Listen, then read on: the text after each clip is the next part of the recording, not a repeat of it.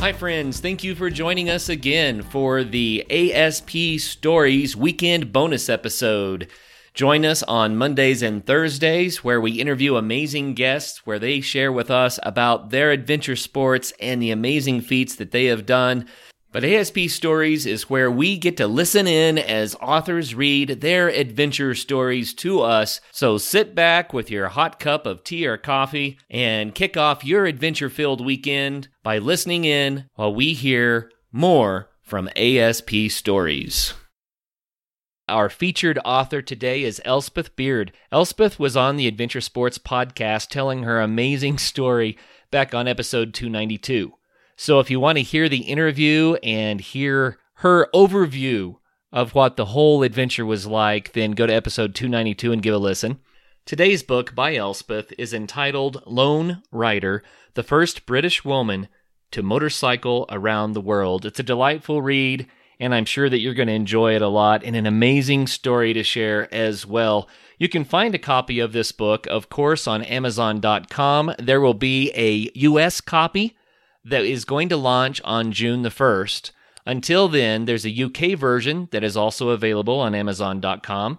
And you can also get a hardback copy from the website, elspethbeard.com. That's ELSPETHBEARD.com.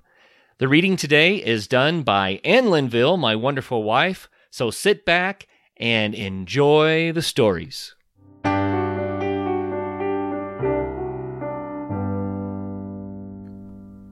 Prologue, Southern Thailand, 10 April 1984. For 5 long, hot, tiring days, I'd ridden towards the equator, skimming the Burmese border on the skinny section of the Thai peninsula, somewhere between the lazy beaches of the south and bustling Bangkok and the plains to the north. I had to be in Penang in 3 days to catch a cargo ship across the Bay of Bengal to Madras. I had ridden up to the Thai-Burma border in search of a route through to India and on to Nepal. Until now, I'd traveled rich in time but poor in money. Now, for the first time, I had a deadline and a direct overland route that promised considerable savings of both when they were running out fast. Largely ignorant of what might lie ahead, I arrived at the border, having heard conflicting reports about a possible route through Burma, as Myanmar was then known. But as I stood gazing at Burma, hazy in the distance on that sweaty, overcast afternoon, I didn't need my makeshift map to tell me that the roadblock in front of me marked more than the end of this particular road. I'd run out of road and options. With nowhere else to go, I began the long journey to Penang in Malaysia, more than 1,200 sticky miles ahead. It was for times like this that I loved riding my bike. Those moments when all thoughts of the past and future slipped away and I existed entirely in the present. The miles rolling past beneath the wheels of my big BMW, the morning light clear and golden, throwing shadow bands across the road as I carved my way around the world. As I rode and the days and the miles ticked past, I spoke to my bike, cajoling her with promises of an oil change and a clean air filter if she got me to Penang in time. It was the kind of bargain I'd struck many times since leaving London nearly 18 months earlier.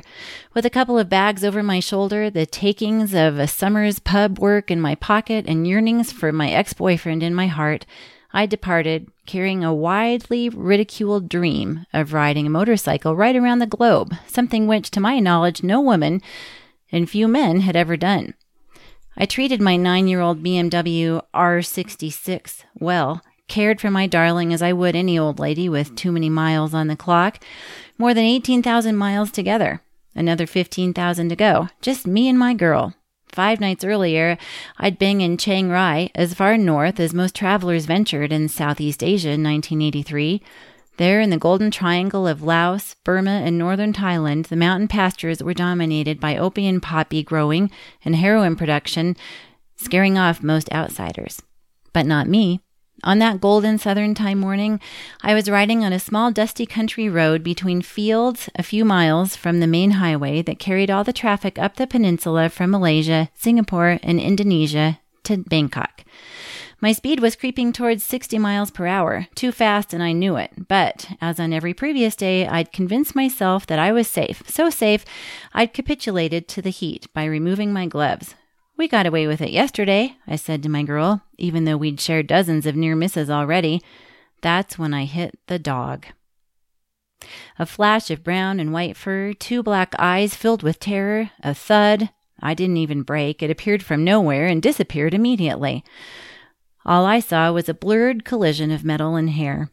A dark green truck, stacked high with baled goods, had been approaching on the opposite carriageway, blocking my view of the far side of the road. As it passed, the dog shot out from behind it into my path. It never stood a chance, but it was big enough, a standard-issue Thai mongrel the size of a German shepherd, to knock me clean off my bike. I smacked onto the tarmac, my breath catapulted out of me, and everything slipped into slow motion as I slid on my back across the road, watching my bike trundle upright and riderless ahead of me into a ditch, out of sight. Dazed and breathless, I pushed myself up, stumbled to my feet, my ears ringing as I looked around for some remains of the dog. Nothing. My bike, however, was wedged against a tree in a ditch. My chances of reaching that boat in time no longer looked so good. I rushed over to my BMW, wanting to pull her free. I grabbed her front wheel, which was jammed against a tree, clasping the truck between her front tire and her exhaust outlets. I tugged as hard as I could. That's when the adrenaline wore off, and I suddenly felt the pain. My hands, red, raw, the skin scraped off both palms, were bleeding and screamed sore. I tried to ignore it, tried to tug again at the front wheel, but the pain was too much. I stopped and looked at myself properly for the first time. My trousers were badly torn, my thighs grazed, my right foot smashed up, but my leather jacket had saved my arms and shoulders. Thank God I'd been wearing my helmet. I was cut and bruised and smashed about, with a bike I feared was wrecked, at a time long before the advent of mobile phones, internet, and email. I was 24 years old, a young architecture graduate with little experience of the world and hardly any money in my pocket. I was alone, 1,000 miles from anyone I knew, in a country whose language I didn't speak and couldn't read, on a road I didn't know. An excerpt from Chapter 3, First Day on the Road. I left early on the morning of 17 October, the start of my 3rd week on the road. 300 miles to Gatlinburg on the edge of the Great Smoky Mountains National Park, where I hoped to save some money by camping that night. As ever, financial concerns filled my thoughts. As I rode, I pondered the old girl's consumption. It was a big country, which meant big distances every day and hefty fuel bills. The BMW was most economical when cruising at about 60 miles per hour, but I got bored, wanted to ride faster, so I tried to calculate the payoff between slow riding, which incurred greater expenditure on accommodation and food, versus faster riding, which cost more in petrol. There was no easy answer. After a long, hard ride through Kentucky into Tennessee, I arrived at Gatlinburg, only to discover that all the campsites and motels were full. Asking around, I discovered I'd chosen the busiest weekend of the entire year, when almost everyone within driving distance came to the park to see the autumn tree colors. Disbelieving my bad luck, I sat down on the side of the road, too tired to ride on any further. I always found this was the best way to make decisions. While I was sitting contemplating the situation, an elderly couple stopped beside me. I explained my predicament, hoping that they might have some idea of where I could stay, but they wouldn't hear any of it and offered me a bed in their huge motorhome. Under the circumstances, I had little choice, although I felt slightly embarrassed sitting in their pristine motorhome in my filthy leathers and duck-oiled cotton trousers. It didn't seem to bother them, and I had a very pleasant evening with them. They asked where I was headed. When I said Sydney, then London via the Far East, India, and Iran, Jack told me he had spent many years traveling. When I was young and traveled, I think I was just trying to get away from myself, he said. But everywhere I pulled up at night, I was always there. I knew exactly what he meant. Here I was in the middle of Tennessee, on my own, far from home, running away from my problems and trying to get away from my feelings for Alex, which I still carried with me everywhere I went. Although Alex and Mark were frequently in my thoughts, I felt that the trip was already doing me good. With every passing day and mile, I thought about them slightly less. The simple requirements of my life on the road, calculations of mileage and consumption, considerations of the journey ahead, and what I needed to do at my next stop were pushing thoughts of home out of my head. Before it got too late and the conversation turned to even more weighty matters, I made my excuses and turned in for the night. "Remember, Elspeth," said Jack as I was about to leave the room, "young people with no friends are nobody." The next day, Jack and his wife insisted they chauffeur me around the park, but by midday, realizing one view across the Smoky Mountains was very much like every other, I was on the road again, heading west towards Nashville and Memphis for no particular reason other than I had heard of them. I didn't know what to expect of Nashville, but it was at the epicenter of country and Western music. I imagined the locals would all be dressed in huge cowboy hats, fancy boots, shirts with tassels and collar brooches, and jeans with huge belt buckles. Needless to say, I didn't see a single person dressed like that, not even a hint of the country and Western music scene at all. Disappointed, I decided to keep moving and stopped that night at a small hotel off the freeway between Nashville and Memphis. The next day, I arrived in Memphis by mid-morning and searched out Elvis Presley's house, Graceland, only to find it was closed to visitors. All I could do was stand outside the iconic wrought iron gates shaped like a book of sheet music with green-colored musical notes and two silhouettes of Elvis. They weren't something I would normally ride out of my way to see, but as I was there, I decided to make the most of it. So I bought a sandwich, sat outside the gates, eating it and watching all the other tourists, many of whom were carving or writing their names on the wall. With nothing else to interest me in Memphis, I turned my bike south and headed towards New Orleans, a place I'd always wanted to visit. As I rode along smaller routes parallel to the interstate highway, the air felt warmer, the accent sounded broader, and the speech became slower the further south I went. Passing through cotton fields, it felt like life was slowing almost to a halt. I stopped to take a photograph, and there was a total silence, absolute peace, one of those perfect moments, just me, on my own, in a motionless environment. No cars, no voices, nobody there, no one wanting anything from me. I loved it. It was exactly what I'd been seeking for the last few months. Do you suffer from acute lethargy, stiff joints, weight management challenges, and worsening eyesight or hearing issues? Do you sometimes feel low in energy or have trouble sleeping well? Do you wonder at times about your path in life and your vitality?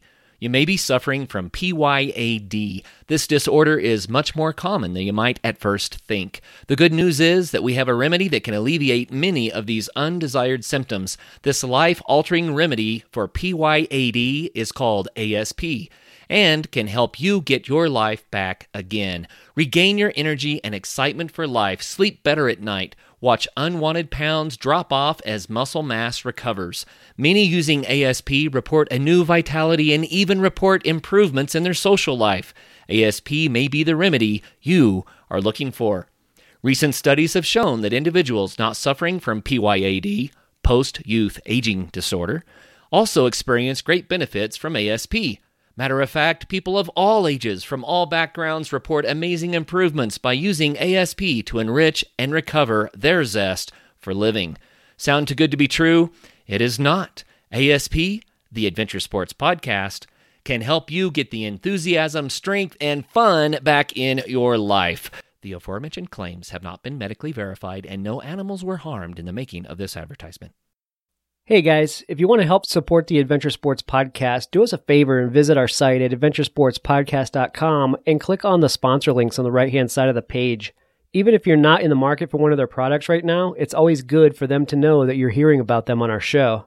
If you'd like to support us directly, you can visit our site at www.180tack. There you'll find the 180 stove and 180 flame camp stoves, as well as the Bearline Plus utility system.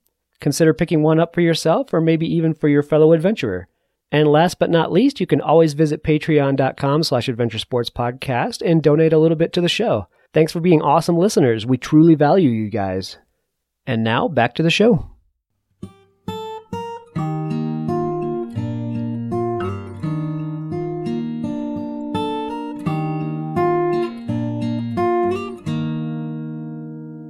By 6 o'clock, darkness was approaching, so I pulled over at Vicksburg, an old pioneering town and the scene of a decisive siege in the American Civil War. 200 miles from New Orleans, it left an easy day's ride for the following day. So I drove around the main streets looking for a cheap motel. Hot, sticky, and tired, I'd stopped to look at a map of the town when a red Corvette Stingray with white leather seats cruised up. "Can I help you, honey?" The voice came from a man dressed entirely in white, leaning out of the window of the Stingray, his eyebrows raised suggestively. With a huge gold medallion buried in his hairy chest and eyes like a shark, he immediately reminded me of Burt Reynolds. "I'm okay, thanks," I said, feeling like I was a bit part player in some trashy 1970s Hollywood movie.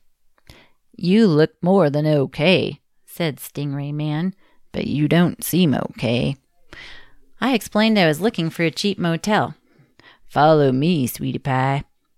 He spoke in a slow southern drawl that in any other circumstances I would have found attractive.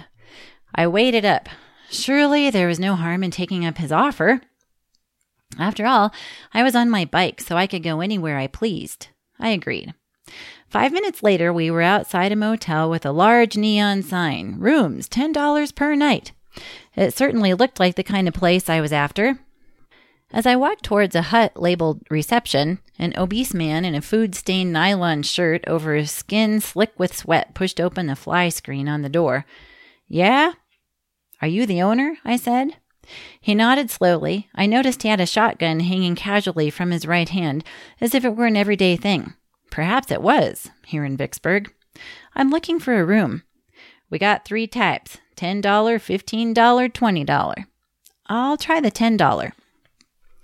Without even nodding, the owner lolloped away from me, his feet slapping along on the walkway as he led me from the reception hut to the rooms, his gun still in his right hand.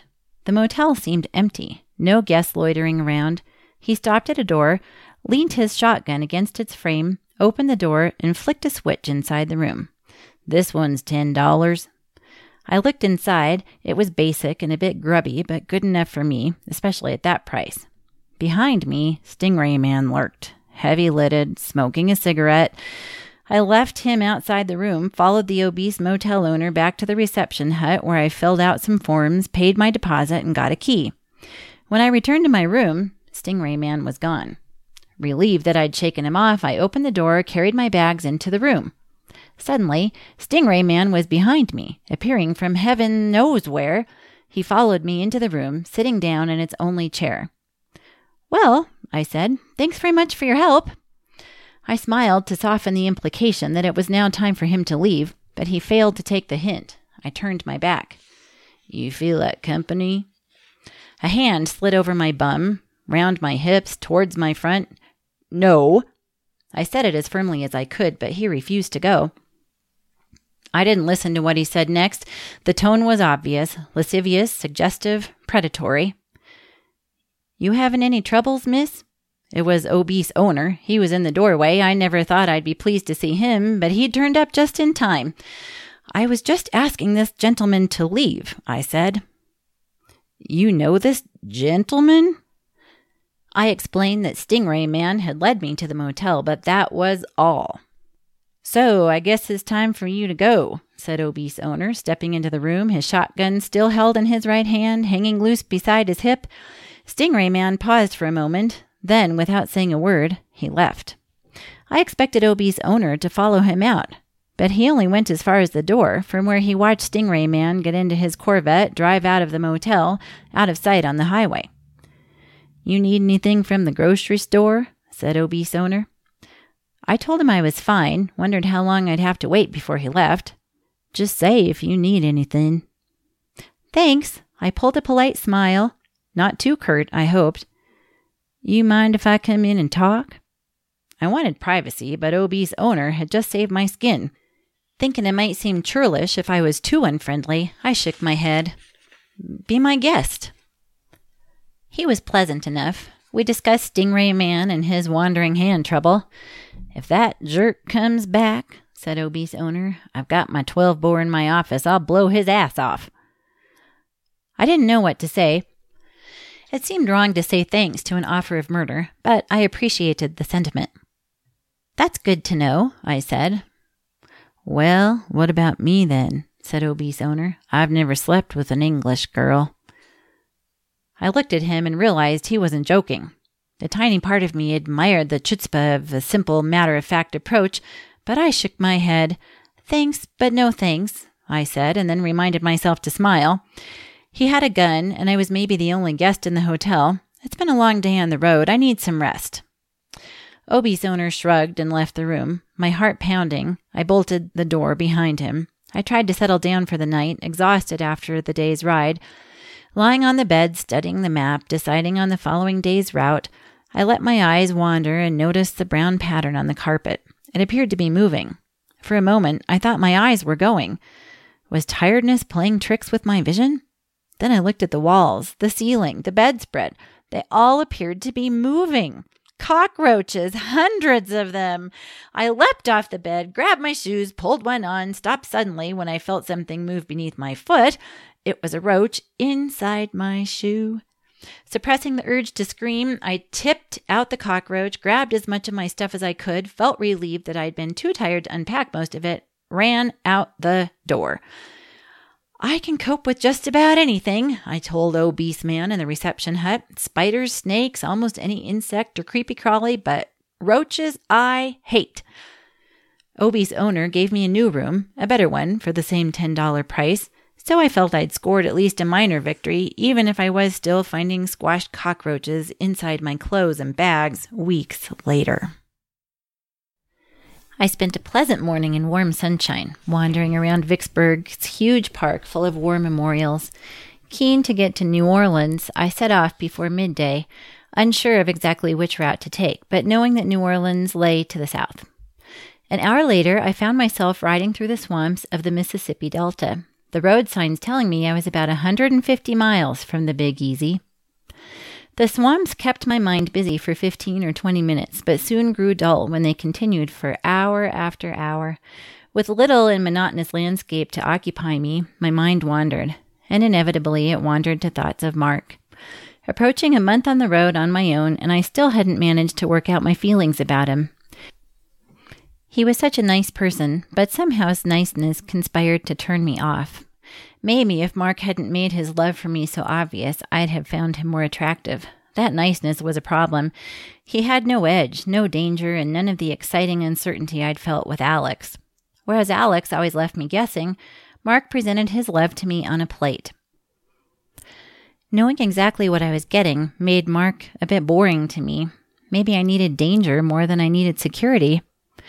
By late afternoon, I was in a New Orleans youth hostel, enjoying the company of other travelers for the first time since I had left home.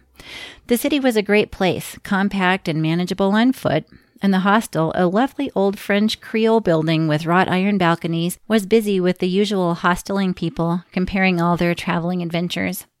Having rolled up on my bike, I felt slightly apart from the other travelers, excluded from their experiences and their need to hook up with other young people on the backpacker trail. They looked at me as if I were slightly strange. A couple of them made it clear they were suspicious of a young woman on a big bike, especially when I told them I was on my way to Sydney, but it was pleasant to be around fellow travelers again.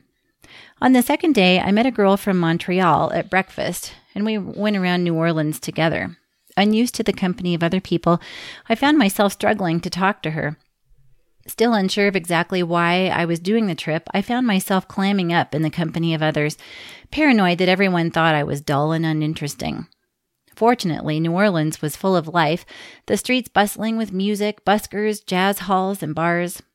Although not somewhere I'd stay for long, it made a pleasant break for a few days. I realized I'd been riding my bike every day since I left Detroit, the thoughts in my head keeping me moving forwards, putting miles under my BMW's wheels as a distraction. Maybe if my head and heart weren't such a whirling mass of thoughts and emotions, I would have ridden slower, stopped more, taken in the sights instead of racing across the continent to Los Angeles. After 3 days in New Orleans, I was tiring of the big city and longed to be on my own again. Sometimes solitude was my best companion. I left early the next morning, heading west for Houston, which I hoped to make that night, as there was another youth hostel there across the state line in Texas, a state I'd heard so much about but never experienced. Remembering the boast of a Texan I'd met with Justy in one of the Dakotas the previous summer, I rolled into Texas expecting something special in the land of oil, 100,000-acre ranches and 10-gallon hats. "You haven't seen America until you've seen the Lone Star State," that Texan had exclaimed. After such a buildup, it was perhaps inevitable that my first experience of the state, a 2-hour ride around Houston in search of a youth hostel after 400 hot and dusty miles from New Orleans, was an anticlimax. As far as I could make out, there was little special about Houston, a vast sprawling city of skyscrapers that seemed to be one huge roadwork surrounded by oil derricks. When I found it, the youth hostel was good. Run by a newlywed English couple who seemed genuinely glad to have someone staying with them, it was a pleasant place to stay the night.